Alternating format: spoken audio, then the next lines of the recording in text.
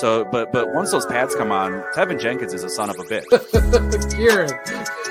Kieran. Oh, that was good. The Bears offense is just like Tony's Wi-Fi, which is struggling.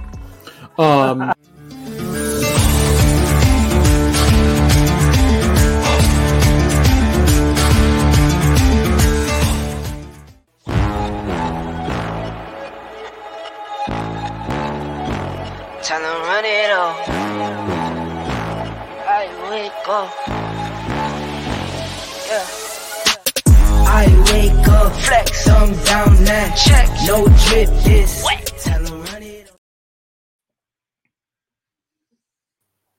Welcome back to the Irish Bears Show. It is great to be back. We are here a couple of days after the draft because we needed to sleep. It was nice. But also, we wanted to do this recap show a couple of days after so we could kind of dig into the actual draft prospects, the guys that we like, some guys that we think maybe need to be in this system. I know a lot of people are talking about the same type of guys that they didn't like kind of what they saw on tape and kind of is more of a projection. We'll talk about some of those guys. We'll also talk a little bit about some of the UDFA signings that the Bears were able to make over the last while. Some of the other guys will be joining us during the show as well. But what we wanted to do is kind of go through some of, obviously, the main players that the Bears have drafted. There's 10 players in total this year. There was 11 last year. And while we have we've put up there what we think of kind of the draft class overall, but I also think it's important that it's not just going to be a grading system.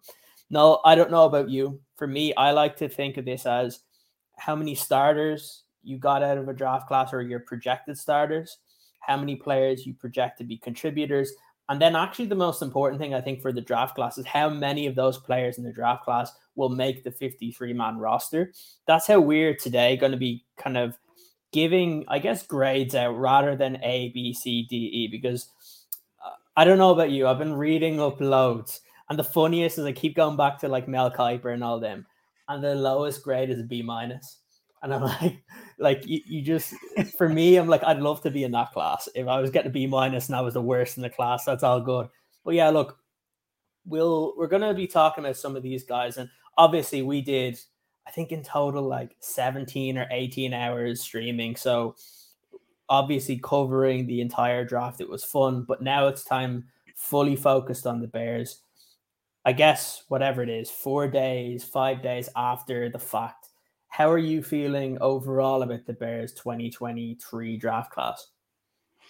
Yeah, look, it's great to be back on now. As you say, it was a great weekend. We got quite a few hours in and, a bit of chat there, but it was well worth it. For me, just looking at the class, I really like it. There are a couple of players in there, as you mentioned, maybe projected more as kind of, projects, how they kind of, you're hoping they'll have a better, professional career than they did college, but there's something that was obviously seen in them. We see a lot of these players have very similar traits. They're big, they're strong, they're athletic, they're long, most of them, so there's kind of a type as in the players that were brought in, which is exciting. But I'm happy with the players they brought in. And I think even later on in the draft, the Bears got some really good players in positions where maybe you thought they may not have been there. But again, like you, it's very hard to say, well, this is an A and this is a B, because I kind of, like, you read all that kind of stuff and I was kind of thinking about it and who am I to put an A or a B on things? As you say, you just look at players and you see, can you project who's going to be able to go out there and start, who's going to be a contributor, maybe whether even if it's originally, if it's on special teams rather than actually straight away going into that starting role, but who can still give something. We look at what the Bears did last season, a lot of, players they drafted made that 53, including some undrafted free agents as well. So we know these guys will get a fair chance. Now it's just, we look at who can actually make that step up and project the way that the Bears obviously saw them going. So it's fun for me. Once you get the draft gone, now it gets really exciting because you start going through that 53 in your head. Who's going to make it? Will he make it? Will he make it? I can't wait to see him. So yeah, look, I'm delighted to be back. It was a nice little rest after the draft, but diving back into it now is just, it's exciting, Yeah, this is, and I always say, yes, it's fun to cover the draft. It's fun to cover free agency. And obviously that comes with like people get very invested in those two sections because it's where you finally get your team to be better, right? The newness of it. But I actually prefer projecting when the football is actually going to start because that's what we're all here for. We all enjoy watching the games, and now we're finally in the stage of where the majority of the roster build-up is done. Obviously, we expect a couple of signings here and there. Obviously, with the Bears having the number one waiver priority, that helps. But I think right now is where it actually becomes fun because we can actually talk about a roster that's going to be there for the Bears. And look, yes, Eric, as I put this up there, I'm here to apply for the Roshan fan club. Am I in the right place? Yes, you are in the right place. You are indeed. The Roshan Johnson fan club will be up and running very, very soon here. It's been, look, obviously, and we're going to get straight into it. And obviously, we'll talk about we'll get the kind of obvious one out of the way, right? I think we're not going to have to spend too much time talking about Darnell Wright because, again, we've spoken quite at length about him, but also there's only so much that you can say about a guy that has been uber impressive. And look, I went back and I wanted to look at more because I wanted to be able to project this offensive line and be like, how comfortable can we be? I feel very, very comfortable with Darnell Wright, especially listening to some people that cover offensive lines in general in the NFL talking about Darnell Wright. But one of the more interesting ones that I had was I listened to an interview that Louis Riddick did on ESPN 3 days before the draft and said that the Bears at 9 should take Darnell Wright because he could end up being the best player in the entire draft when it all comes to it. And I look at this, I kind of compare that with the statistical analysis of, we always talk about kind of 50% for first round picks end up being busts. And actually offensive tackle is one of the few positions where there's actually a lower bust rate compared to some of the other positions. But I go back and I look at what Darnell Wright brings and what the Bears clearly wanted. They wanted length on the outside. They also wanted, and we heard from Ryan Poles, one of the things that they wanted to invest in was better pass pro. And that's something that it's very strange for an offensive tackle coming into the NFL because normally we say they're a really good run blocker, but they need to kind of improve a little bit on pass pro. But actually, Darnell Wright is the opposite, where he excelled within pass protection, which is clearly the reason why they targeted him. But also he has that length. He has the aggressiveness that we look for. But to a certain point, I've been listening to many of the interviews that Darnell Wright has given. And I like the fact that he says that the minute that the game starts, he turns it on. But that he's not always going to be like that, not always going to be this SOB. But what I like is when you see it on the field, you see that aggressiveness. You see that tenacity. I liked when he said that if somebody hits Justin late, that we're going to meet each other in the parking lot or whatever. I like that type of thing.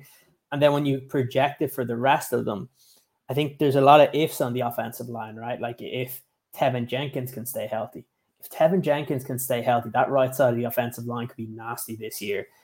But after just watching a bunch of Darnell Wright, what I like is that he went up against some of the best pass rushers in kind of college football this past season, and he excelled against them, like other first-round picks. Will Anderson, Brian Bresee were two in particular where I think he did really, really well against.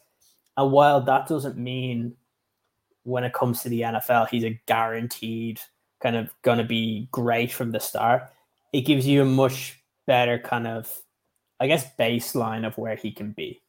And that's what made me comfortable looking back and looking at what they did with this first-round pick. I feel like they got it right.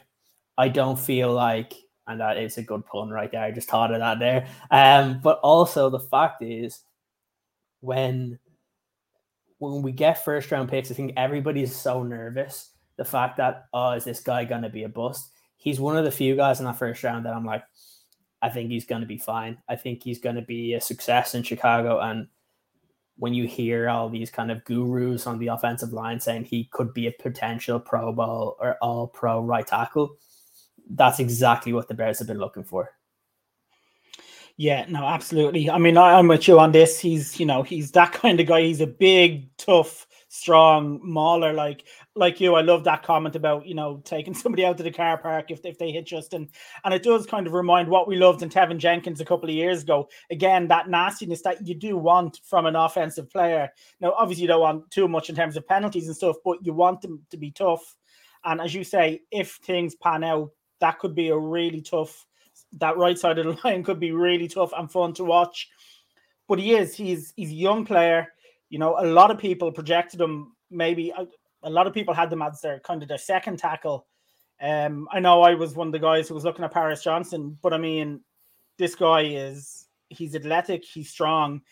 And it's, for me, I also like the fact that he played right tackle last year. So you're not going to have to worry about, well, do I have to move him to the side? Will he adapt to that? He's played right tackle last year. He can just slot in at right tackle. We can leave Braxton Jones then to continue his development, who had a good first year, and hopefully he'll develop from there and move on. And if you have those two young guys on either side of the line developing together, they could be here for years to come. And he does look like the kind of player who could just slot in. And as you say, you don't know for sure, but when he went up against top talent over the last 2 seasons, he stood up more than good enough against all of these guys. And while it doesn't guarantee anything, it is a sign that he has. I think he gave up no sacks last year, which is ridiculous. Is great. And it's important for us because obviously this is a big year for Justin Fields, and the investment in Justin Fields, you want that after this season. We know, well, I think a lot of us know he's the quarterback, but you want it absolutely sorted that Justin Fields is the quarterback going forward, and we do need to give him all the chances that we can to become that player. And I think when you have somebody on the line like Darnell Wright, I think that's a great move, and I'm really excited to see him play. But again, look, we'll see it on the field. But for me, I'm happy with the Bears' choice. I think it was an important position of need. I think the Bears clearly knew what they wanted from the start. While we were all wondering, would they take Carter? What's happening? The Bears seem to know exactly what they wanted. And I trust Ryan Poles as an offensive lineman, and Ian Cunningham, that they know what they're looking at. They know what they're evaluating, and they know what they want. And he clearly is what they wanted. So for me, yeah, good move.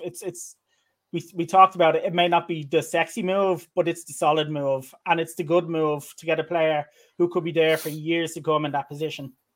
Yeah, it's the important one. It's the one that, like, regardless of if you believed in Justin Fields or if you didn't, I always say, and we can see this across the National Football League, the teams that have the best offensive lines tend to actually have the best offenses.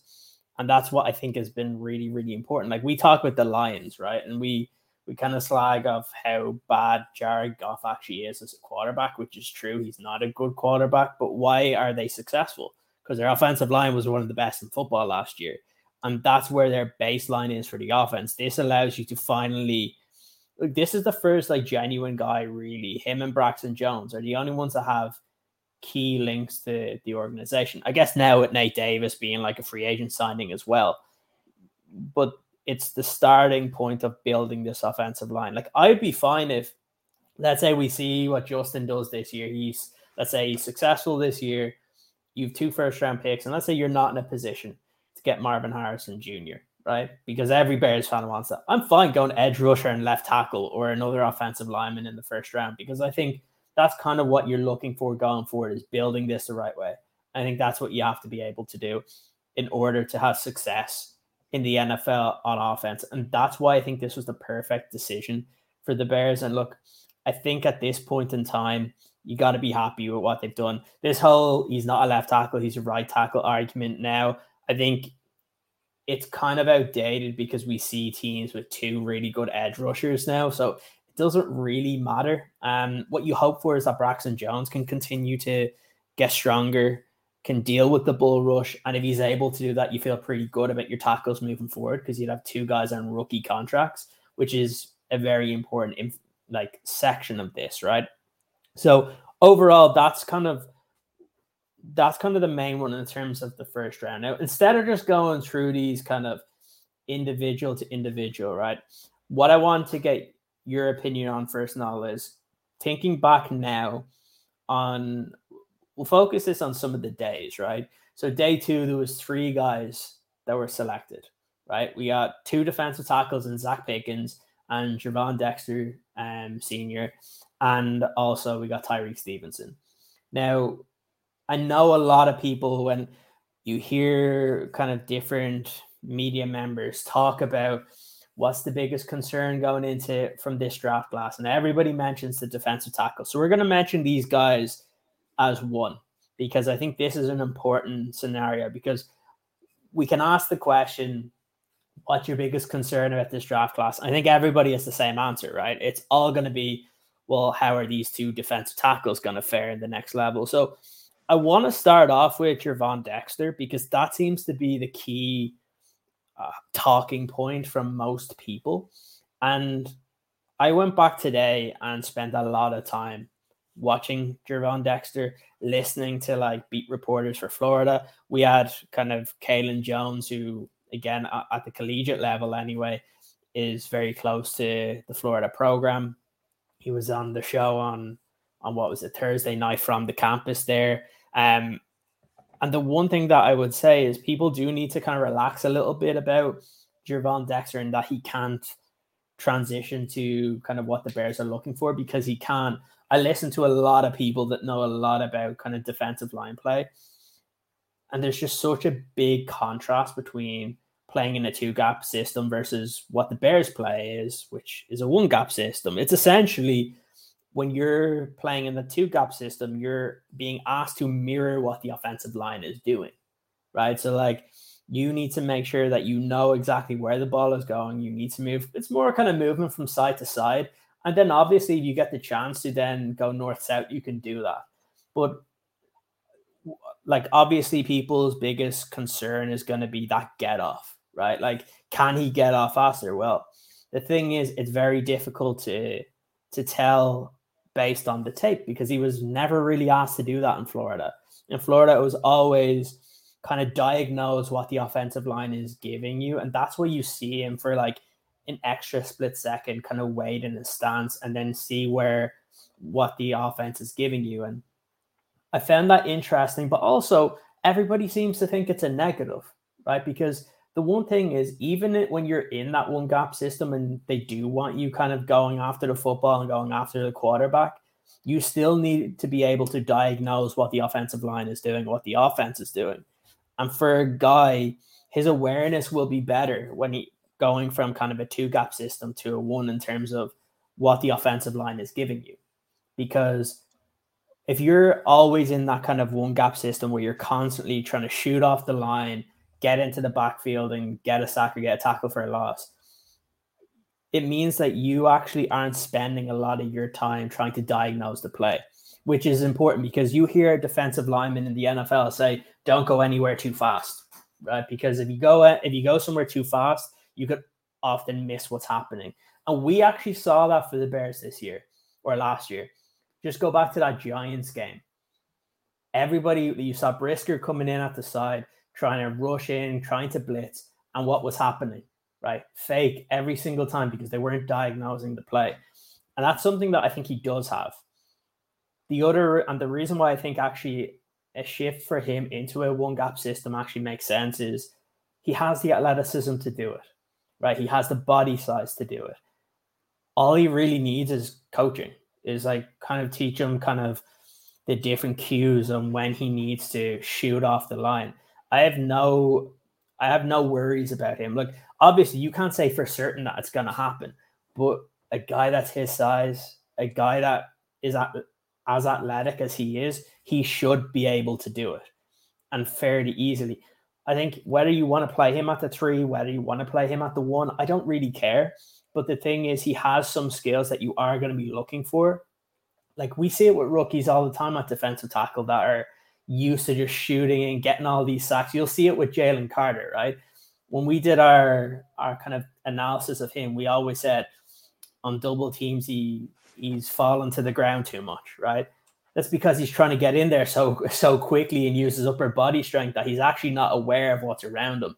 And I think that's actually something that is important with Dexter. And it's going to be interesting to see what is that transition like? How seamless will that be from moving him from the two-gap system of Florida, which it's a surprise because I was listening to a couple of interviews of before he came into college football, that he was actually ranked higher than Jalen Carter was coming into college football. And he was known as that kind of one gap kind of defensive tackle that would penetrate the backfield. And we didn't see that at Florida. So your assumption is, well, maybe that is just because that's the system. And now when you move him back to this kind of one gap system, he could be able to flourish. And if he does flourish at that level, I think that's when the Bears can go off and say, we got an absolute stud in the second round because he has the athleticism and he has the body size. So I just want to be able to kind of talk a little bit about that because I know he's had a lot of flack on social media amongst Bears fans, amongst media members. And there's been certain people that I think have been good about it. And they've been saying, don't watch the tape because the tape isn't going to be what you're going to see in Chicago. You can look at certain things, but he's going to be asked to do something completely different. So what you see on tape at Florida is not what you're going to see with the Bears. And look, Noel, with that, I want to kind of bring it on to you and what's your opinion of kind of what you've been able to look at from Gervon Dexter, but also some of the things that kind of you've heard as well in kind of media circles. Yeah, well, look, as you say, first off, there are those questions about his get off and kind of speed like that. And Ryan Pauls had to come out and say, look, obviously he was being used in a scheme in a certain way, and that contributes to that. That's not how we'll be using them.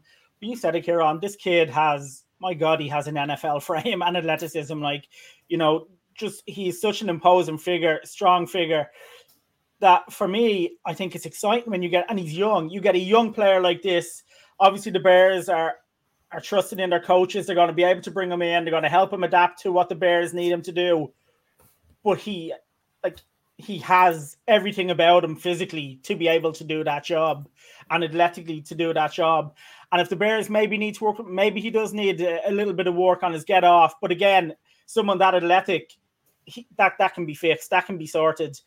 So for me, yeah, look, I love the defensive tackles as a whole, what they brought in. I love it. I think it's something that the Bears desperately needed. We saw that run defense last year, and it was beyond atrocious. And to bring in a guy like this who has the upside that this kid looks to have, that's what I mentioned earlier about certain players, they kind of want to have a better professional career than they had college career. And that can happen. That happens all the time with these players when they make that step up. And this is one kid that, I think the Bears are betting will have a much better professional career because he has everything he needs in his locker to do the job they're bringing him in to do. And I'm really excited. I trust his front office. I believe they brought him in for a reason. I think this coaching staff and scouting team done a great job from all these guys because a lot of them were at the Getsy had them there for the Senior Bowl and stuff like that. So they've got to know these guys, obviously, like every team does. But I do trust his front office that they brought him in for a reason, that he has everything in his locker to do what they need him to do. And for me, I think fans just need to give these players a chance. There's no point in losing your head or going after certain draft picks, within a week of the draft, a couple of days after the draft, because we have no idea what the Bears want him to do. They know what they want him to do. The coaches know what they want him to do, and they know what he has. And yeah, I'm happy with this pick. And look, we'll see how it kind of pans out. And welcome. Welcome, Ant. We already Sorry, spoke. delayed. No, you're fine. We already spoke a little bit about Darnell Wright, but we wanted to move on to kind of the day two because I think this is where most of the question marks come in. And then after that, we'll talk about kind of our favorites and stuff like that. But realistically, day two is where when that question comes up, I've heard it on almost every single TV show about the Bears where what's the biggest concern? And it always seems to be those three guys on day two, but specifically it seems to be with Gervon Dexter. So it's now been 5 days since kind of we've spoken about the draft and been live. What's your opinion, kind of doing the research that you have, but also like listening to people that, like we always say, there's certain offensive line and defensive line guys on Twitter and on YouTube that I like to listen to because they know way more than anybody on TV, on the radio. And those are the guys that I really do respect their opinion. What's been kind of your thoughts now that we're a couple of days removed from the draft about this guy? Because I think he's gotten a very unfair flack on social media recently.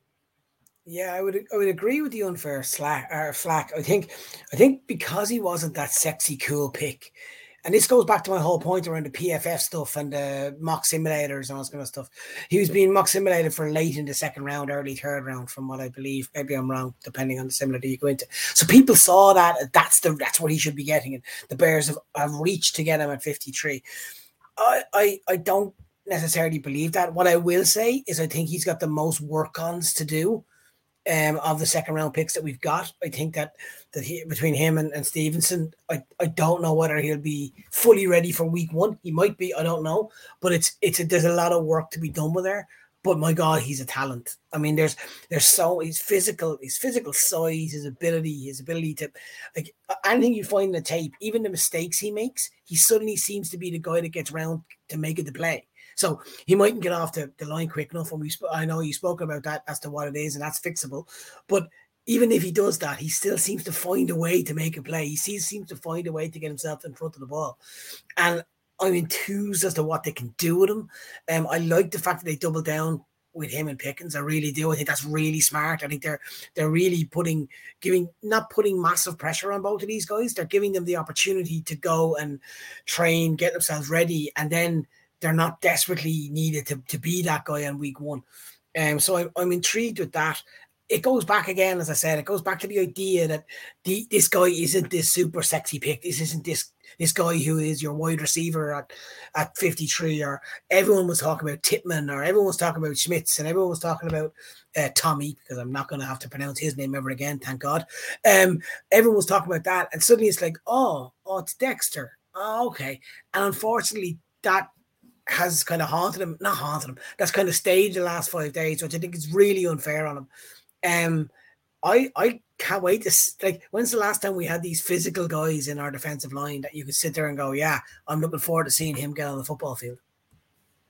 And that's the thing, right? Like, what I like about him is all these guys, when they come out of the draft, they're projections, right? And that's the interesting one here, that I feel he doesn't get the credit, because we all look for that kind of dominant 3 tech in that you're looking to come out, right? Like the Aaron Donalds, in this particular draft, the Jalen Carters, that you see all of that. But there's flashes in the tape that he's able to do it. But also, what I like is, at the very least, you have a guy that can play at the 1 and be at least a run stuffer. And even if he does play more like he did in that kind of 2-gap system, if it does take him longer, he's still able to diagnose kind of what is going on and what the offense is giving you. And that's something actually the Bears defensive line didn't have last year. Like, they all were breaking contain the entire time from the outside, but also on the inside, and getting destroyed. Having a guy like him, I think, can really, really help. And I think that's going to be interesting. And there's actually a comment here that I think really, really is good from Lee. I was just about to put that up. Yeah, Dexter and Pickens rotating with Billings and Jones, and Walker can play inside. I've always thought that the way that the D-line is going to set up is, I don't know if Pickens or Dexter are going to get the start from the beginning of the season. They could, because they could win the job in training camp. But let's say it's Billings and Jones. I think you're going to see Walker on one of the outside positions. And then I think you're going to see a signing that's going to be on the other edge. And then they're going to rotate that with the likes of Travis Gibson and Dominique Robinson. But I think this one actually makes sense, because it means you can allow these guys to be put into positions to succeed rather than positions to fail. Like, Billings can play 1 tech, and I think it's very, very simple. You can have Dexter, Pickens, and Jones playing at the 3, or some of them moving on the inside. But I think the one thing I would urge fans to, obviously, you can watch the tape, watch some of the things that Dexter was able to do, but also know for a fact that, like, he's going to play a lot differently in Chicago. They're going to ask him to do way different things. So don't assume what you're going to see on tape is what you're going to see in training camp or in preseason or the regular season, because they're going to be asking him to do many different things. So I think that's going to be one of the interesting ways to go about it. But I guess with keeping with the same thing. Is we'll move on to the other defensive tackle, and I've been doing a lot of research on kind of this next guy in terms of Zach Pickens, and there's been a lot of people that have been very big fans of his, guys that were talking about him prior to the draft, and it's very interesting to see kind of what he's been able to bring here, where we talk about Gervon Dexter and how people worry about his get off. I don't think you have quite the same thing with Zach Pickens. The main thing for him is the consistency, but he still has that aggressive approach where he likes to get into the backfield. Another big body guy that, again, if he's going to play 3-tech, they're going to be asking him to get off fast, get into the backfield and cause disruption. It's one thing that he's been able to do. And look, I'm going to open it up to you guys and what you think of overall that pick now, just a couple of days after, but overall what they were able to do with this kind of the two defensive tackles. I think personally, sorry for over the two lads, I think personally if they'd have flipped the picks, everyone wouldn't be as mad as they kind of seem to be now. I think they got a steal of Pickens at the top of the third. I really do. End of the second. I know that's what people are calling it, but it's top of the third. And I just think he is that nasty guy that we've been looking for. And exactly what Lee said earlier on, I really think there's a lot of rotation coming in this defensive line. I think there's a lot of scenarios where they'll be in and out regularly, and I think that's what the Bears want. They want to cause a little bit of confusion in the offensive tackle positions. And what you want, I think, the future of the defensive line is that having a lot of players coming in short spurts to create that level of confusion and create that opportunities for edge rushers to get at quarterbacks, but also to stop the run. This guy is set and made for that. This guy will get to the backfield. I've looked at the tape I've watched as well, and he just seems to be, as I say in Aaron, everything in a bag of chips. I just really like this guy. I really think there's a player in here. And if you're looking at underrated guys that aren't getting talked about that much, everyone's talking about Roshan Johnson and Tyler Scott and obviously Darnell Wright and even Tariq Stevenson. this guy seems to be the guy that I think will last really, really and make a big statement coming up.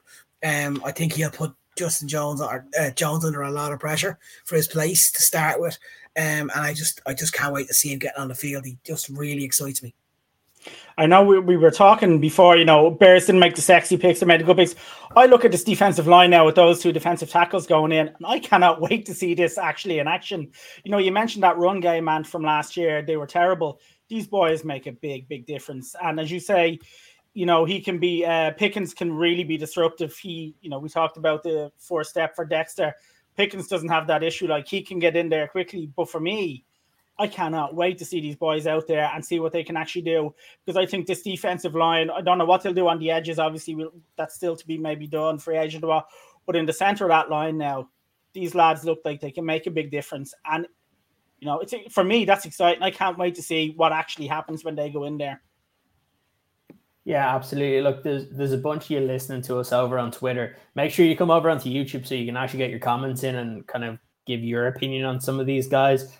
Like you said, Ant, I just like the fact of how aggressive Zach is, and again, his ability to get into the backfield. The question will always be like, he needs to be able to do it on a consistent basis, obviously, because realistically, that's why he was a 3rd-round pick. But a lot of people had him going a little bit higher.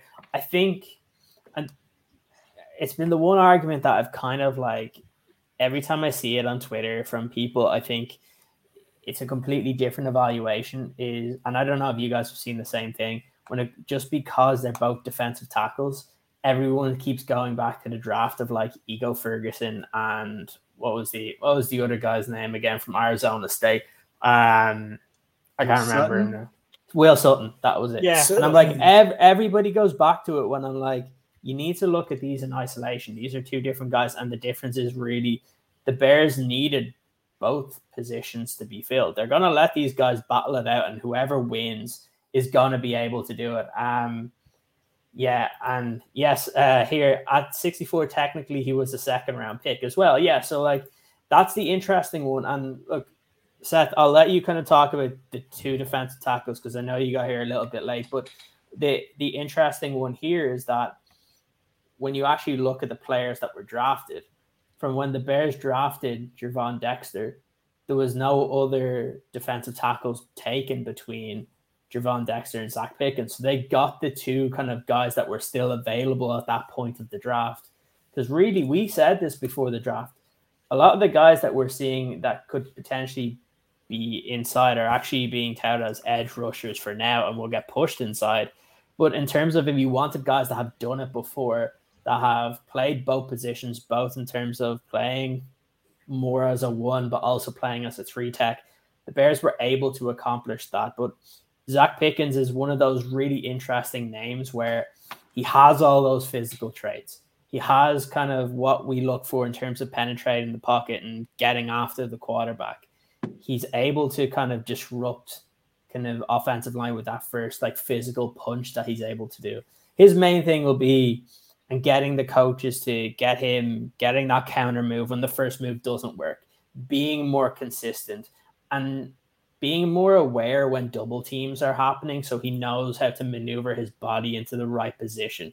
Those are some of the things, but the thing that I really liked about him, and I was going in expecting to see just this physical defensive tackle, and he was going to need to be able to fix some stuff up. But I actually liked his eyes in terms of where he's looking on the plays, diagnosing him, even though he was asked to do something completely different to Javon Dexter, that both guys are constantly trying to diagnose what's happening and not trying to be too fast with everything that they do, which is actually really, really important because at the NFL level, you have to do that. I mentioned to Noel earlier on the show today, I just go back to that New York Giants game where the defense was getting crushed because they weren't diagnosing what the Giants were doing.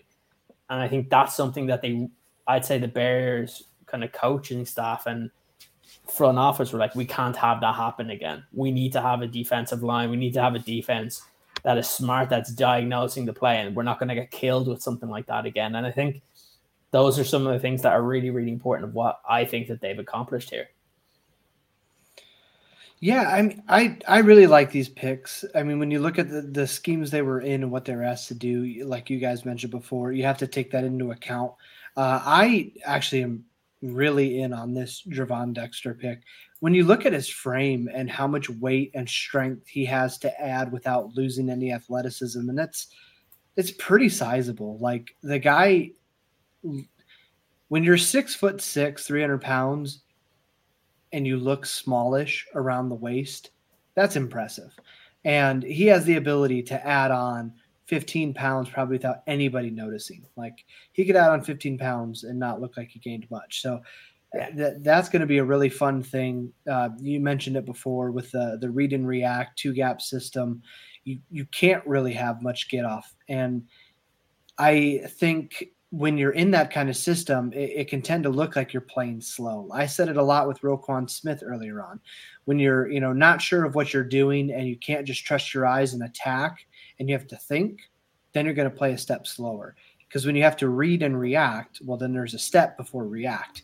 And when you're able to just not think, shoot and go and just trust your instincts, you're going to play a step faster because there's less going on before you have to make that move. And when you've only got one gap and on this play I'm supposed to hit here exactly at the snap, then there's less to think about. You're not, all right, well, if the guard does this and his hand's here, I need to shoot this gap and go this way, because then you get that paralysis by choice versus in this system where it is know your assignment, shoot as fast as you can.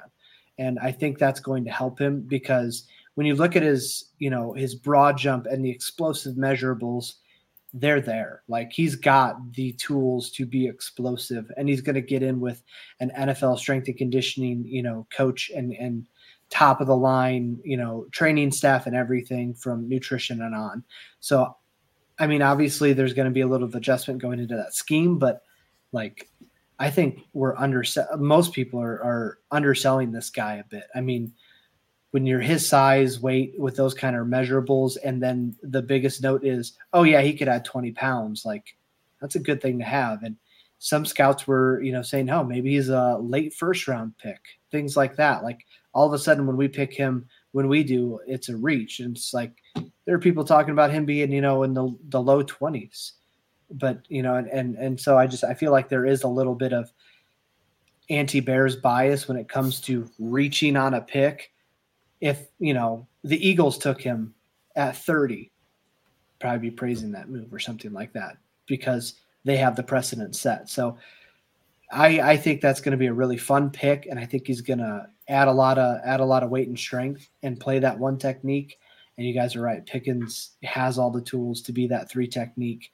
Going to be a fun guy, but it's about having a functional rotation of defensive linemen, because no matter if you've got an amazing defensive tackle and the rest are not great, you're not rotating him as much. He's not getting as much rest. Like, those things matter. Good teams have deep defensive lines that can rotate in and just punch you in the mouth repeatedly. And that's what they're building, and it's really cool to see. Yeah, absolutely. And there's been a couple of interesting comments. Obviously, Dexter Lawrence just got paid just in the last couple of minutes. Again, showing you the importance of kind of the defensive tackles. And the interesting thing I got, because I was listening to all the interviews, kind of the phone calls, which, look, if you haven't listened to Javon Dexter's one, if you haven't listened to Zach Pickens' one, go back and listen to them. But there's an interesting nugget that happens when the defensive line coach is on the phone with them. Always talk about kind of beginning from the middle, from the defensive tackle, getting pressure up front that way rather than at the edge. And we've kind of said this when we were kind of comparing like the Eberflus defense in Indy, they never had like great players on the edge, right? They usually had one guy. I know they had Kwity Paye because they picked him in the first round, but really it was always kind of one main rusher that you kind of knew about. And then the other one was more of kind of can rush the passer, but also is good in terms of run support as well. So I think that's what you're going to see this year with the Bears. It'll be interesting to see, do they sign someone? But look, one of the comments here kind of teases up well for our last guy on day 2. Just before you go off that, because I know I won't mention that. People seem to forget as well the teams we're going to play the most this year, which is the Vikings, the Lions, and the Packers. Now, what are their historic head coaches? What do their offensive coordinators historically like to do? They like to run the football. Mm-hmm. So you look at the Detroit Lions now, they've gone and got a first-round pick with their running back, hilarious. And they've also got Montgomery, right? They've got an offensive line that is set up to run the football. You look at the Green Bay Packers, they've got what they consider a double-headed monster who never can stay on the field, but okay. They've got this designed element to run the football. And you got the Vikings, if Cook decides to stick around, which is going to run the football. Anyone worth their salt in Chicago needs to realize that the first thing we need to do isn't rush the passer. It's stop the run.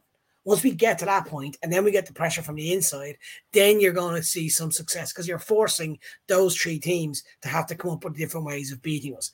And that tees us up perfectly for Stevenson, because that's when they're going to start throwing the football. And those 3 quarterbacks for those 3 teams, I cannot wait for them to try and throw the football against this backfield. I really can't, because I have been a massive Tariq Stevenson guy. I just think this guy has everything that's going to work well in Chicago. He is, and this is being nice, he's a dickhead. And that's exactly what you want in your cornerback. He's the guy that you hate playing against. Watch the tape. Every single time he hits someone, he's running to the opposition sideline. I love it. I absolutely love it. He is the physical element of what you want in a cornerback. And he gets stuck in. He wants to hit physicality. You see him jumping out of spots to get into a tackle and make hits. I love this kid. I love this pick. This, outside of Scott, which we'll talk about later, this is my favorite pick. Yeah, and look, the one thing I want to mention about kind of Tyreek Stevenson, and you said it, and he is that aggressive corner, which I actually think that you need when you have guys like Kyler Gordon and you have Jalen Johnson out there that they focus quite a lot on their technique. They focus on being in the right place, making sure that they're able to do that. But also, sometimes you need a guy that is really good at run support as well. We've seen Tyreek Stevenson be able to kind of lay the leather on quarterbacks, lay the leather on running backs. And that's a big thing now with the way offenses are going. It's not just all deep ball, right? Like you're able to see Tyreek Stevenson. He has the athleticism to keep up with elite receivers when it is kind of those deep shots. But also we're seeing now more of kind of the quick, get the ball out really, really fast. And in order to be able to do that, you need to be able to have guys that can tackle, right? Prior to maybe last season, what were we saying about the defensive backs for the Bears? They can't tackle. They keep missing all these tackles. The one thing that I've heard over and over again about Tyreek Stevenson is that he's a perfect fit for what Eberflus wants. And it's very interesting because I was listening to a video about 4 or 5 days ago, and this was prior to the draft, of one of the comps in terms of his play style was Rocky Sin, which is like similar because obviously he played for Eberflus for Indy. But also when you look at the way he plays, it's really interesting of how aggressive he is, but also is able to get in the right position. My biggest concern, and then I'll kind of let you guys kind of talk about Tyreek as well, is sometimes he can be a little bit over aggressive. And my biggest concern is the way that gets called at the next level. Like, we know the amount of bullshit plays that refs screw up because there's a bit of contact. I think that's my biggest fear for Tyreek, is that sometimes he will probably have to hone it back in a little bit, because when you watch him, he likes to hit the receiver as soon as he can. And we know what way that's going to happen. I wouldn't be surprised if there's going to be a couple of pass interference calls against him this year, but you don't really want to take that aggressiveness out of him. You want him being that physical corner opposite Jalen Johnson. I like what we see here, where you have Johnson, you have Gordon, you have Stevenson, you have Eddie Jackson and Jaquan Brisker. And now that you drafted like other players in the defensive backfield as well recently and gotten some good UDFAs last year in Jalen Jones, who was a contributor, and Kindle Vildor, you have a little bit of depth there. But overall, I'm a fan of this pick. I know, Ant, you were kind of really wanting Tyreek Stevenson before the draft. Anybody can go back to some of our videos before, and this was one of the key names that Ant was saying it. So I guess before we go on to the day tree, guys, what do you guys think of this pick and what it does for the defensive backfield for the Chicago Bears this year? I think it's a great pick.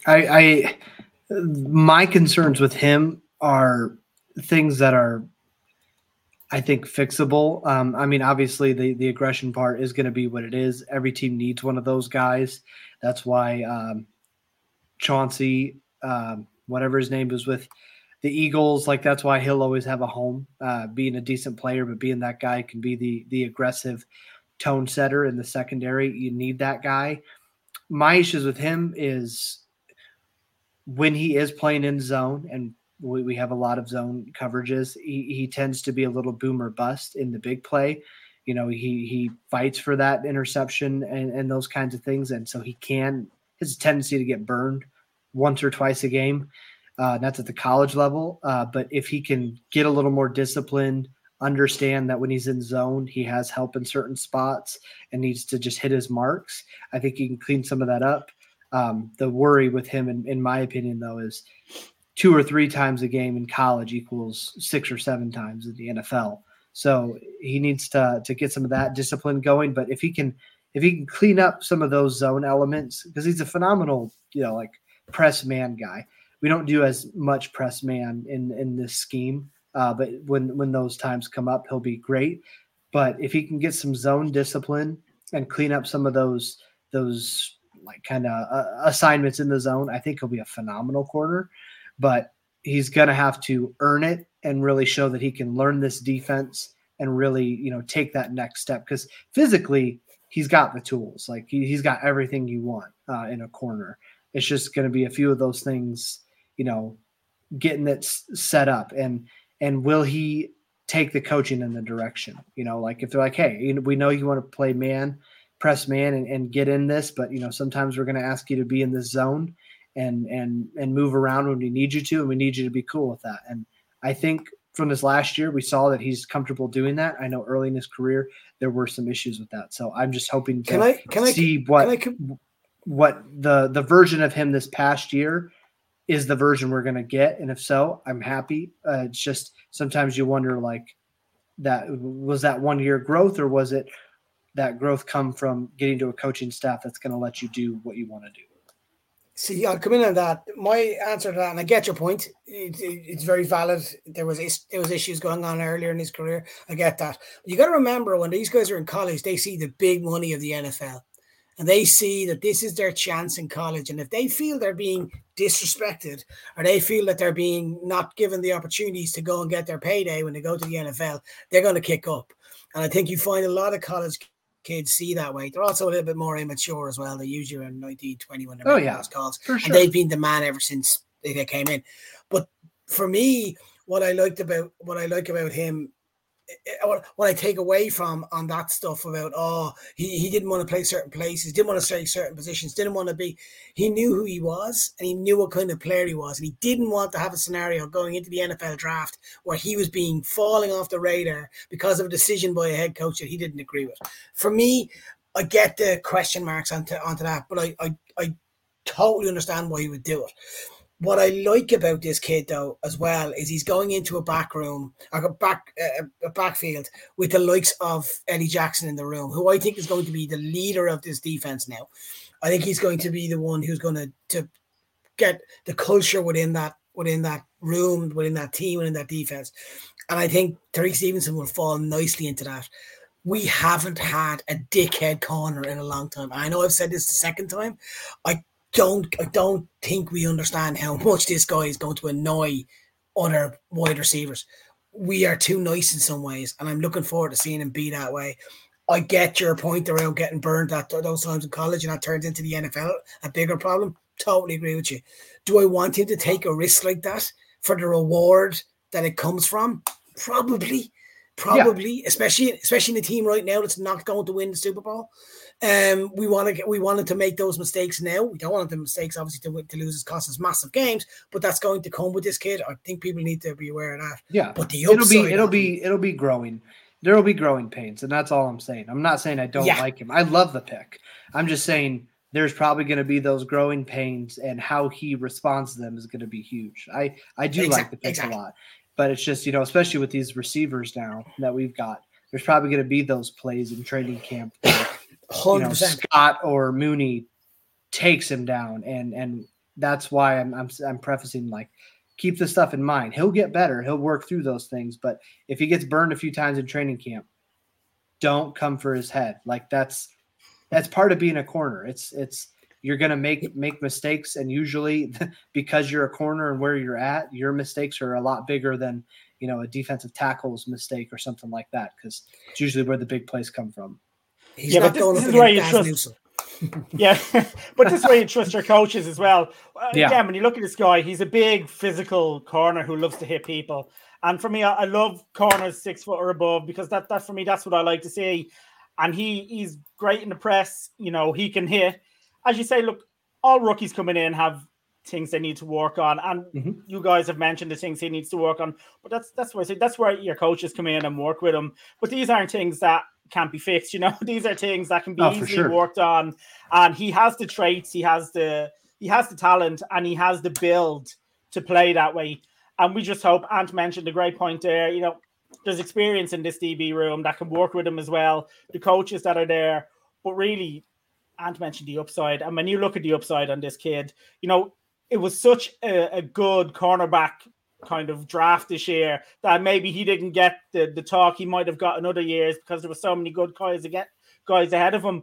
But I love this pick, and I think he can slot in there, and maybe there will be growing pains. And as you say, Seth, he's a rookie. Don't go for him. Like last year we had it with Gordon. There were growing pains, of course there were. He's a young guy coming into the NFL, and it's a very, very tough position for a rookie to come in and to hit the ground running.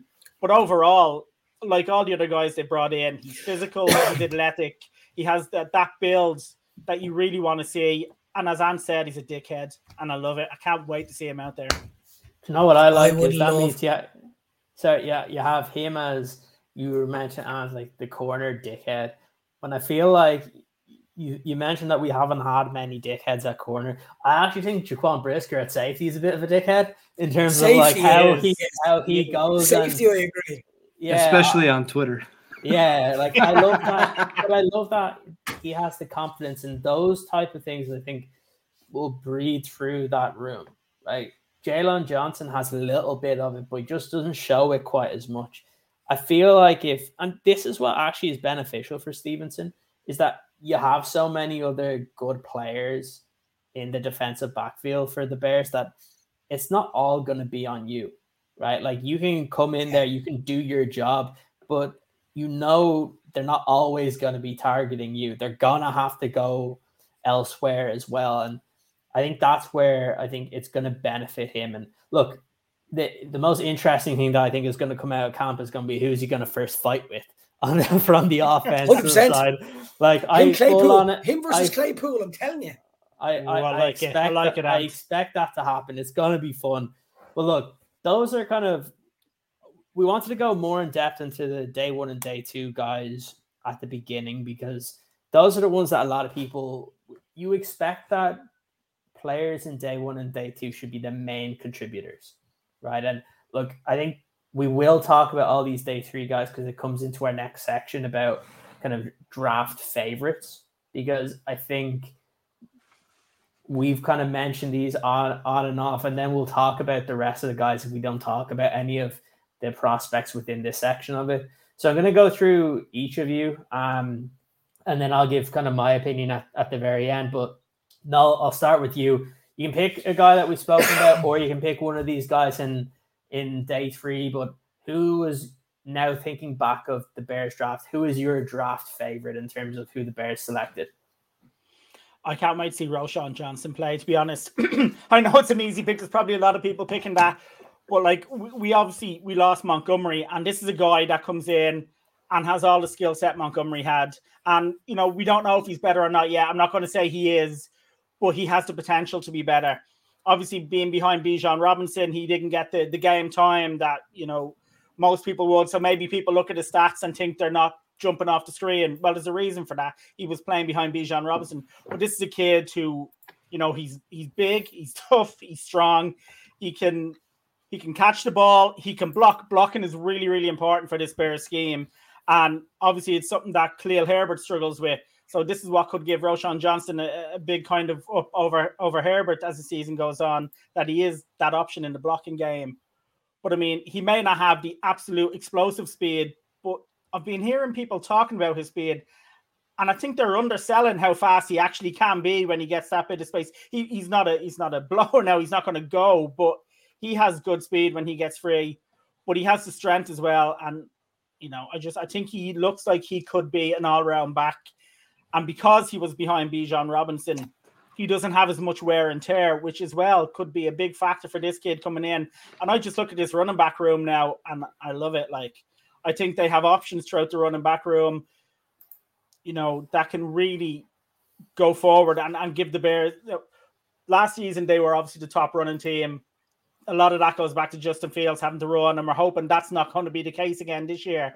But I think they have a three-headed monster now that each guy can realistically play this season and contribute a big deal to this offense. And it's going to be interesting. Like, it looked like for a while Herbert could go on and establish himself as that number 1 after Montgomery went.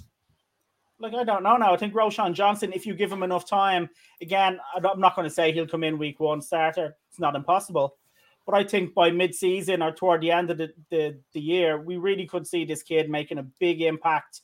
And again, it's just going to be really exciting to see. And he's only the first of day 3. I think day 3 was excellent, especially at the top end couple of picks. But for me, he kind of stands out as someone I'm really looking forward to see. Yeah, absolutely. Seth, I'm going to come to you next. Who was your favorite draft pick for the Bears this season? I had to sit with this for a bit the past few days, and the more I look at it, the one that excites me the most, because there's an unknown quantity to it, is Sewell. I think there's some real big untapped potential. I think he fell off a bit. There was some coaching staff change and things that happened to him, and he wasn't playing with the same explosion that he did a year prior. I think this coaching staff can absolutely get it out of him. And he offers, I was talking to a handful of people, he offers some like legit high-end pass rushing traits and skills. Like they were comparing his bag to, some of the top end defensive ends in this class and saying he might be a better, pure pass rusher in some of his skill sets than some of these guys who went, in the second and first round. And that's really exciting. Yes, he's short, like he wouldn't be your prototypical defensive end, but we've seen shorter guys work. But, he could earn some time as a Sam linebacker in certain pass, sets. Maybe they throw him at defensive end.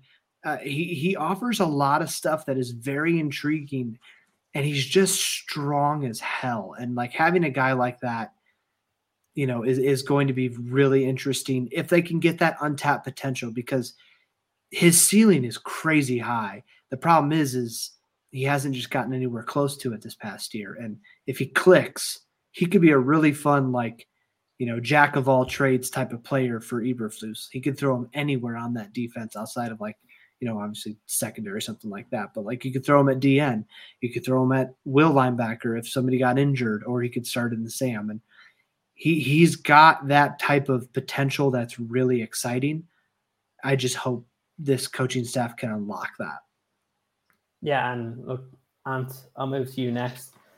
What's your favorite pick now, kind of thinking back a few days after, for the Bears 2023 draft class? The best pick was or your favorite, your favorite. Yeah, but the best was Darnell Wright. I'll say that straight away. Yeah. That the most important, the vital to get right, vitally, if you're picking one player that has to succeed in this class, that is a must to succeed for the success of the Chicago Bears, it's him, Darnell Wright. But my favorite pick was Tyler Scott. I just think when you go back and look at this guy's tape, everybody that has ever watched this 2 years of the show will hear me talk about the name Daz Newsome. I've upgraded his ass, right? We are now talking about a wide receiver that I actually really believe in, that has all the traits possible. I think this kid really can push the top three. I think you may even look at a scenario where we only renew one of our two wide receivers because we have Tyler Scott in our team. His ability to just make plays, he can fight. Justin's going to love him because he just has a deep ball in him. He has everything about him. He's a little bit of attitude as well, which I really like. He's got explosiveness when he wants to be there, and I just can't wait to see him. I think he will be on the field a lot more than people are taking right now. I think he might even get on the field in week one for some really interesting plays, because he just has something different to the other three that were there. I saw people comp him to Mooney. I think he's a different player to Darnell Mooney. Darnell Mooney's a sensational wide receiver for me. This kid is a little bit different and a little bit more to offer. He's probably a little bit faster than Darnell as well. I loved Noel's pick as well. I love Rashawn Johnson. The third round picks were brilliant. I really think they were the fun picks. But just Tyler Scott, there's something really, really cool about him. Yeah, absolutely. I think those are some really interesting options. Obviously, I've been a big fan of Rashawn Johnson, and for the longest time, I was delighted when that draft pick came in, because obviously it's someone that I originally looked at it because I remember when we were talking about this, because we were talking about the offensive players. We had an episode back in February, I think it was, about only focusing on offensive players in the draft. And I always remember back, Anthony, where you asked me one question is, who was the best in terms of pass protection and one of the better guys that was going to be able to catch the football? And I kept coming back to Rashawn. For me, I said at the time, he was the perfect substitute if you were going to lose David Montgomery, because he gave you what Montgomery gave you in terms of those hard yards, the breaking tackles, the pass protection, which, to be honest, that might be a reason why Rashawn may not be officially the starter, but may play more snaps than some of these other guys, because pass protection is going to be important. But also, when you need to have a guy that can break tackles, he's able to do that. I think what you saw with the Bears this past season with Montgomery and Herbert splitting carries, you're going to see the same thing again. But I wouldn't be surprised if you end up getting to a point of where Rashawn Johnson is the unofficial starter for this team, because I think he definitely has the ability to do so. So yeah, if I was picking one player and what was my favorite, it was Rashawn, purely because of the ability that he has, what he can add to this offense, but also the value that you got at that point. Tyler Scott, again, we did a we did a show with one of the lads over at the Draft Network, and myself and Seth were on that show. And we picked 2 offensive players and 2 defensive players for our draft gems. And one of my offensive players was Tyler Scott. And the reason is he gave you that added element that the Bears want, right? What does Justin Fields excel at? That deep ball. And the one thing that I looked at Tyler Scott, he has the speed, but also he's able to track it on the deep ball. I think that's really, really important. It's something that they were hoping that Velas was able to give them last year. Wasn't able to do it. Because you have 2 big guys now with DJ Moore and Chase Claypool. 2 guys that can go up and get those contested catches that can, when Justin is in trouble, he can launch it up to them. They'll be able to make a play. You have Darnell Mooney that is good both on the outside, but also in the slot. Now you have a guy in Tyler Scott that has that speed that defenders have to be worried that they can't get beat. So that might even make them take a step or 2 back, which actually then gives him that extra space on the inside to be able to create separation. That's the one thing I like. He's one of the wide receivers in this draft class that was very easily able to separate. And that's some of the interesting ones. Just go back even to like last year when he was getting like some of his touchdown receptions from Desmond Ridder, right? Like when they had guys like Alec Pierce in that offense, he was still able to get involved, even though he wasn't one of the main options there at that year. So it's going to be interesting to see how that goes. Obviously, there's other guys that were in the draft class that I do want to point out as well. Obviously, kind of Penei Sewell's brother. When you look at Noah Sewell, interesting to see how he's going to be used. Will he eventually become that Sam linebacker? Will he just get rotated with Jack Sanborn? That's an interesting one. What I do like is if you're playing against the Lions, who's going to know his brother better than himself? So you'll know some of those weaknesses that he'll be able to provide to some of his own teammates. But also, he has to make a name for himself now. And look, I like the pedigree. I like the athleticism. Like we said, if this was 12 months ago, people were having him as going in the first round or second round. So to get him in the 5th, even at that just level, and really doesn't have to start when you have guys like Sanborn, Edmonds, and Edwards. He doesn't have to start straight away, but the fact that he can rotate in, be in more of those blitz packages, which the Bears used quite a lot when Roquan was here. But then once Roquan got traded, they stopped using that because there was nobody really else that was able to do it successfully. That's what I think they'll use Noah Sewell for. And then look, some of the other guys, the last 3 picks are interesting, right? Like obviously Terrell Smith, the perfect size. I've heard some people say like don't sleep on him. He's a guy that could end up being a contributor and on defense. You might see him kind of rotate with guys on the outside, rotate with Kyler Gordon on the inside. He can play both. So that's where it's going to be interesting there. I think Travis Bell is the unknown because it's been a low competition for him, but he has the traits that you're kind of looking for, that athleticism. So he's going to be an interesting one to watch. And then obviously Kendall Williamson is that other DB where he was brought in, good tackler, good size, good athleticism. That's one of the kind of commonalities between all these guys, the athletic scores that they've gotten. But a guy like Williamson, it's going to be interesting to see where they see him. The fact that they haven't re-signed DeAndre Houston-Carson makes me think like he's going to be one of these guys that might be a backup for both safety and corner and be able to do both, be in that kind of hybrid role, which what they use DHC for. So those are just like some of the little things there. But instead of doing your prototypical grading system, and we mentioned this at the start, we prefer to kind of grade these out of kind of the idea of how many of these guys can be a starter in year one, how many can be contributors. And then I think one of the keys is how many of these guys do we believe make the 53-man roster? Because I think I'd prefer to break it down like that rather than say, oh, the Bears get an A+. Like, who the hell knows, right? Like, at the end of the day, nobody's going to know. I think the best way to do it is if we try and project these guys on who we think is going to be kind of key contributors this year, who's going to be able to make the team but also contribute. And then who will be guys that will just make the team, will be primary backups, but with the expectation that they eventually become kind of contributors or starters on this team. So, Ant, I'm going to come to you first. Of the 10 players, first of all, how many of these guys do you think realistically would be starters in 2023? When you mean starters, do you mean week 1 or do you mean by the end of the season? Let's say by the end of the season, because I think that's the important element. Okay. So for me, by the end of the season, you're looking at Darnell Wright, you're looking at Stevenson, you're looking at Pickens. So that's 3. Roshan Johnson, I think, would be the starting running back by that stage. So I'd say you're looking at 4 straight up starters. And then you could make an argument for Dexter. You could make an argument that Tyler Scott will have broken into the top 3 guys. There was an argument about them. So 4 definites for me in starters in the 10. And then 2 who are right on the edge of that.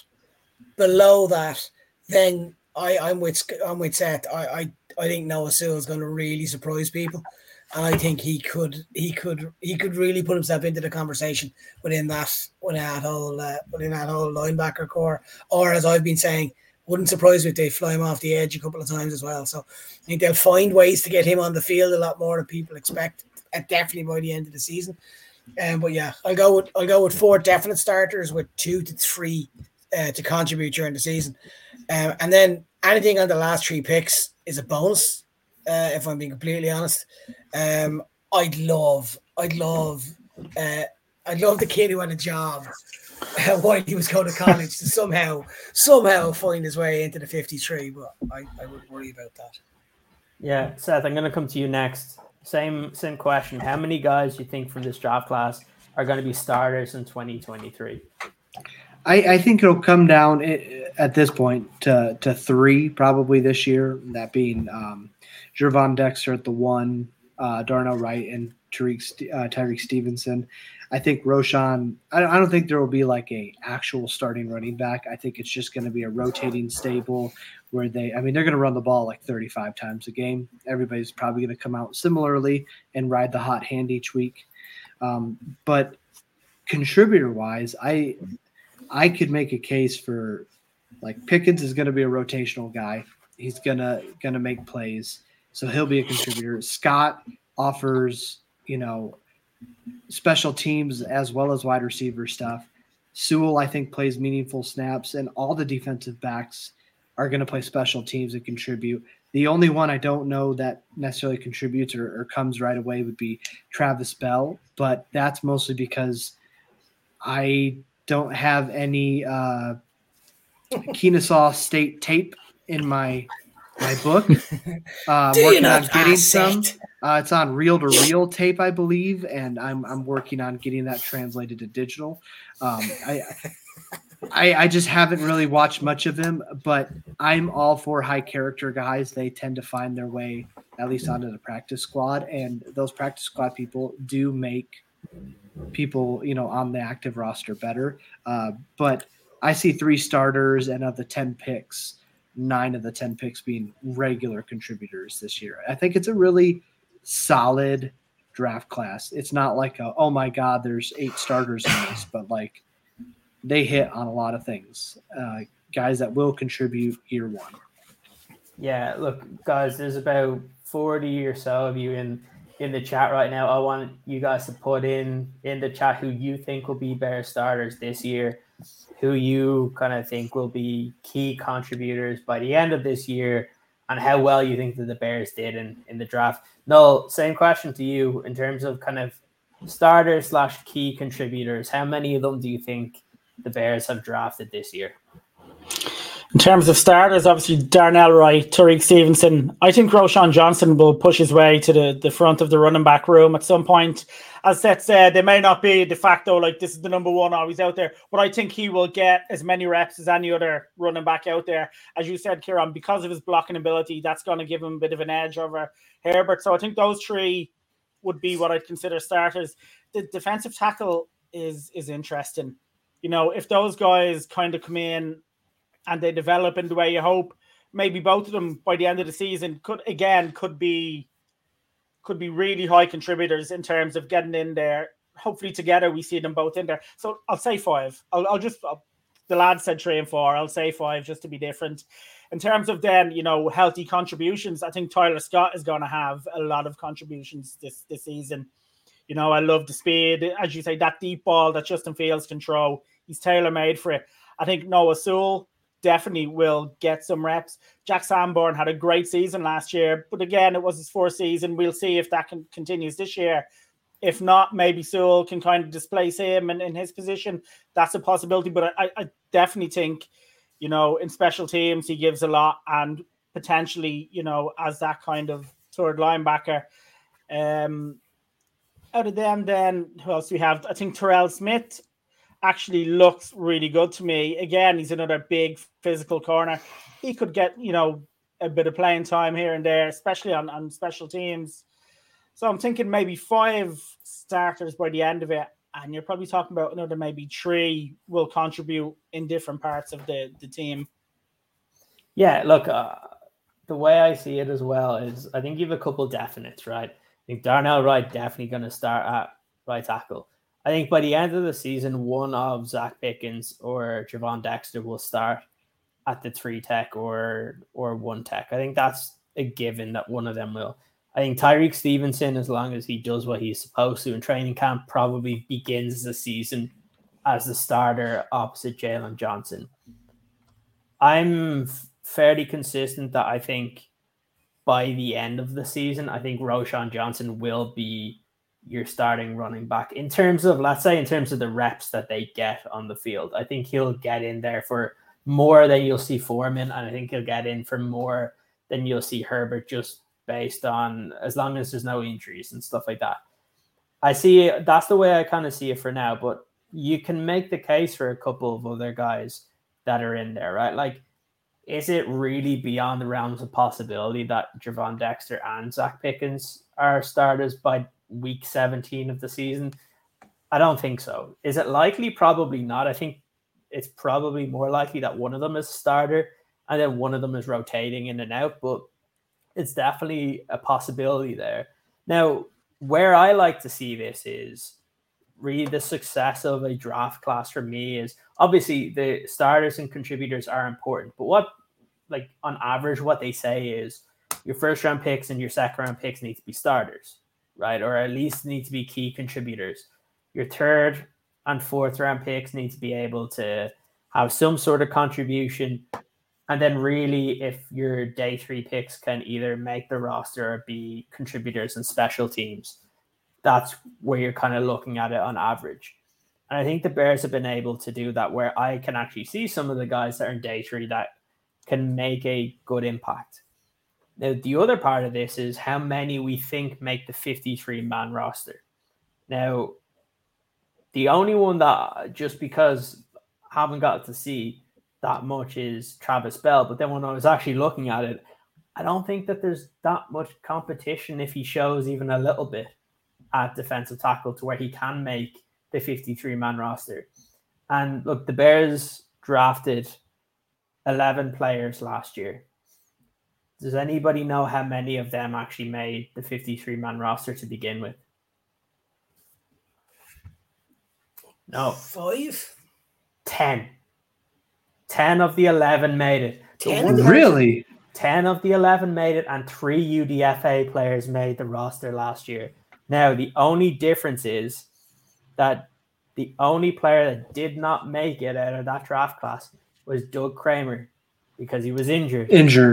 And the only other one was a day later, Zach Thomas got released because they brought in 4 or 5 guys from waivers. But every other player made the roster. But then you also had Jake Tonge made the roster. You had Jalen Jones made the roster. You had obviously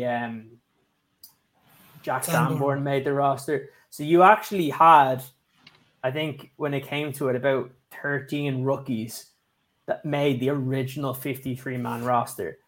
So that's where I think you could be in a position where, now I don't know if all of them are, because I think the roster's in a completely different place now than it was 12 months ago.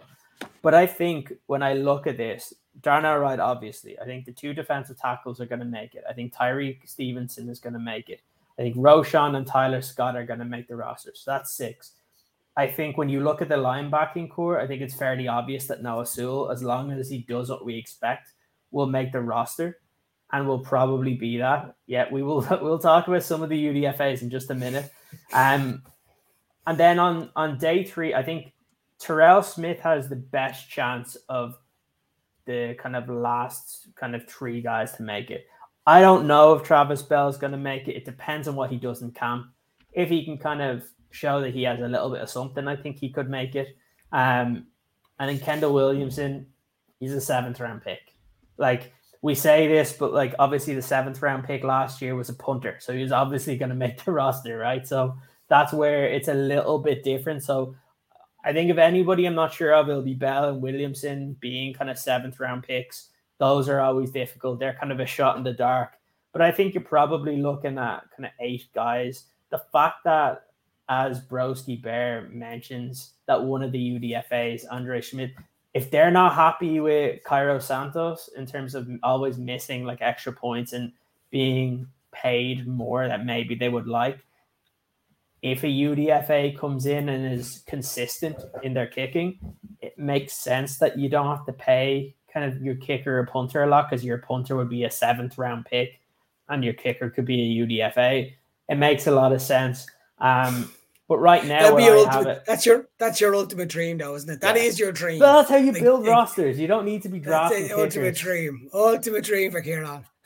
But look, overall, it's the same thing with the long snappers as well. But like realistically, I could see in this draft class, if I had to guess, I think 8 of them make the 53, the original 53. That's fair. And I think the other 2, I think anything could happen. That's where this becomes very interesting. And I think if you have that, and that's where you are projecting these guys, I think that's pretty good as a draft class, because we've gone through other years where we pick 6 players and we're like, oof, 3 of those guys, I'm not confident they're gonna get to the 53-man roster. I think this year you can kind of project those guys, but also see a role of where they can actually, a lot of those guys, even some of the day 3 guys like Kendall Williamson, I think he could still be a contributor on special teams. So that could be a reason why he makes it. So I think that's where you really look at it. And rather than saying the Bears get an A+ or a B+ or an A-, where we see them helping this team going forward, if you're able to make a draft class and 8 of the 10 guys make the 53, I think that's fairly good and what you're looking for, but also not them making it without it kind of substituting for talent that would be on the roster. I think that's an important one there. So look, I'm going to open it up for you guys for last thoughts here about the Bears draft class before, over the next couple of weeks, we kind of focus more onto going forward. Obviously, rookie mini camp starts on Friday. We'll be talking next week a little bit about that, but also about kind of where we see this team kind of moving forward and doing some comparisons to last year. So before we wrap up today's show, I just want to give you guys an opportunity to kind of do a small summary of kind of what you think of the draft this year and what Ryan Poles was able to accomplish. So Seth, I'll start with you. Again, give me your thoughts on overall the Bears draft. I think it was a really good draft class that hit needs with quality players, built depth, and set, with last year's and this year's draft and the free agency class, set a tone of like, we are going to have a strong foundation. And I think this draft class really cemented that. They got in guys that are going to be here. They got younger, they got better, stronger, faster. And there's just a lot to be said about the way they went about it. I'm a big fan of it. I think top to bottom, they didn't reach, in my opinion, on anybody. They didn't force a DN pick just because they needed one. They did it the smart way, and they're building something really cool here that I have not really seen since like the early 2000s. And so I really like this draft class. I think it's going to surprise people in about 2 years' time. And what about you? Yeah, I said all along that I was going to judge Ryan Poles on the free agency class this year and the draft this year, and then the results on the field. Because at the bottom line, we can think that the draft class is amazing, but it'll all come down to results and how many wins and losses we do. But he has ticked all the boxes so far for me. I think he has done a really good job, a real smart job as to what he's looking to do. And we're building the way, as Seth just said, we're building the way that I haven't seen us do for a while. There's no panic. There's no real jump up and reaches. There's no real kind of like, even the fact that he waited in the second round till the 53rd pick and didn't panic and go, oh my God, we need an edge, we need an edge, we need an edge. Please just go up and get any edge we can find. The fact that he didn't do that as well, that's really impressed me. I just like the way what we're trying to do. I like the fact that we're building. I like the fact that Bears fans can look at this team and go, yeah, I can see where we're going. And it's put pressure on his coaching staff. It's put pressure on his players. Someone said it earlier on in the chat about certain players on notice. There's 2 or 3 of them. I think the whole squad is on notice because these guys will cut your ass. If they don't like you, you make mistakes. You miss kicks in the case of Carlos Santos. You miss blocks in the case of some of our players that were cut last year. You aren't achieving for the Bears, then you're gone. And I love that because we haven't seen that for such a long time. And these guys are building it the right way. And I've listened to some of our younger brother comments from the Detroit Lions about how they love their GM, and I'm delighted with the GM we have. If I'm completely honest, not the one whose culture is in ribbons in Detroit. So I'm delighted with what Ryan Poles has done so far. I'm looking forward to seeing what he can do because I think he's not finished yet. I think there's another couple of spaces he'll try and fix up. Everyone says edge, but there's a couple of other ones that I think he might want to look at as well. So I'm unbelievably optimistic as we are, the 4th of May. Yeah, like on what you said about Detroit, I'd be pissed off as a Bears fan if next year when we have 2 first-round picks, if they use one on a running back and a linebacker. That's all I'm going to say about it. Especially when they could have got the number 1 running back and decided to lose their shit because they got the number 2 running back. Still, the funniest video of the NFL draft is watching Brad Holmes lose his absolute shit because they got a running back that no one else was going to take. The funniest thing is that I saw like a little graph earlier this week, the statistics of kind of the biggest bust rate from the first round, top 2 positions, running back and linebacker. So that's going to be an interesting one. And the fact that you tweeted out a fact or statistic, how damn dare you? I know. Yeah, exactly. That was a direct assault on the entire city of Detroit, the president, the queen, the world, God himself. How dare you? How dare you do that? That's how it felt looking at the mentions. The city of Detroit is what should embarrass Detroit. So, like at the end of the day, like there's nothing else we can really say on that one. But no, again, I'm gonna let you come in here. I knew you'd like that one, Seth. No, I'm gonna let you come in here and give your kind of overall analysis and overall opinion of what the Bears were able to accomplish in the draft this year. Yeah, I'm really impressed with this draft. You know, it felt like there was a structure. When you look at each of those players, there's a type, you know, they're strong, they're athletic, they're physical, and they knew what they wanted. And it felt like there was a plan going into it and that they executed that plan. They didn't reach, you know, everybody's going, oh, DN, we need that DN now. Well, they didn't take one because there wasn't one there that they felt fit what they wanted. And they got the players they wanted. I think they got a couple of players, you know, are steals who I thought would have gone a bit sooner, who they were able to get later on because of the patience that Ant mentioned. They didn't go crazy for anything. They knew what they wanted. They stuck to it. They got players in that I think will contribute straight away and make a big difference, that will push starters who are already there. I love this draft because there's so much. There's solid players in there that can go into the offensive line. There's exciting players, you know, running back, wide receivers who can go in and potentially make differences in games. And they just feel like they've hit different needs and they've hit them well. And they haven't reached for anybody.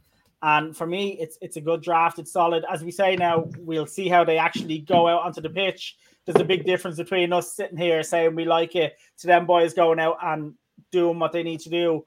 But for right now, where we stand, I love it. Like, just everything about it feels like they knew what they wanted, they got what they wanted, and we're on to the next step now to see where that takes us. Yeah, Dave, I love that. Hey, Dave, listen. I'm an American. It was a heat of the moment thing. It's all right. I know Dave. Dave's a really good guy. I know him really well. He's a really good guy. All I'll say to Dave is, Dave, there isn't only one queen in the world. There's loads of them. Yeah, that's what I meant. That's exactly what Seth meant. I'm protecting my boy. There's loads of queens. Don't disrespect anybody. It could have been worse. He could have said Could have been Queen Latifah. Could have been Queen Latifah. He could have said like F the king, so that could have been worse. So like with the coronation coming up. But yeah, then I wouldn't be allowed to fly over. You won't be allowed to fly over to the UK. But yeah, I know that's good. I know that's going to be that's another kind of ordeal. I still can't imagine if we had that over here, and where when there was like a new president, we got a day off. Be class. It would. I lived in London. I lived in London when there was a wedding when not the other one. The future king, whatever, the first one. When they got married, I got 2 days off work. I was delighted. I was like, "This is class." Thursday, Friday off. Personally, the president's dog over here died, and I feel like we should have got a day off. Like, I'm stunned we didn't. I'm actually disappointed in the government. That's disgusting. I know. So am I. So Dave, your country is doing something right. I can tell you that much. But look, the last thing I just wanted to mention, obviously with rookie minicamp coming up, we'll have obviously the main kind of draft picks, but there will be quite a lot of other names that you'll hear of. Obviously, one of the key quarterbacks from the Senior Bowl, Tyson Bagent, was from Shepherd, was a guy at the Bears signed as a UDFA. I think there'll be a lot of people talking about him. There's a couple of other guys like Micah Baskerville, the kind of linebacker from LSU. We saw someone in the chat saying Andre Schmidt from Syracuse, but you're going to see other guys like one of the guards, Gabe Huey from Pittsburgh, Jalen Harris from Arizona, Justin Brulls from Oklahoma. But then there's going to be like 20 plus guys that are going in on a tryout basis, and normally one or two of those guys will end up getting signed, and the UDFA that they originally signed gets cut. So it's going to be interesting to see what happens on some of those guys, because like we mentioned, what was it, 3 or 4 UDFAs made the 53 last year. So there's always a possibility that can happen this year. So kind of stay locked in on that. We will have a show or two next week. We will kind of discuss any of the storylines that come out of rookie minicamp, because again, those are going to be interesting storylines as we move forward in this off-season program.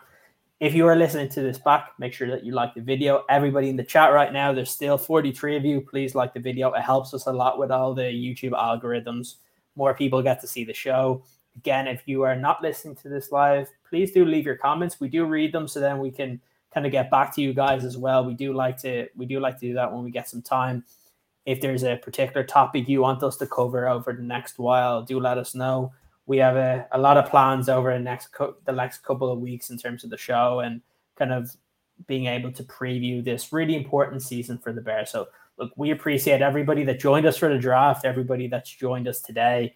It's been a lot of fun. And look, until next time, all we can say is bear down.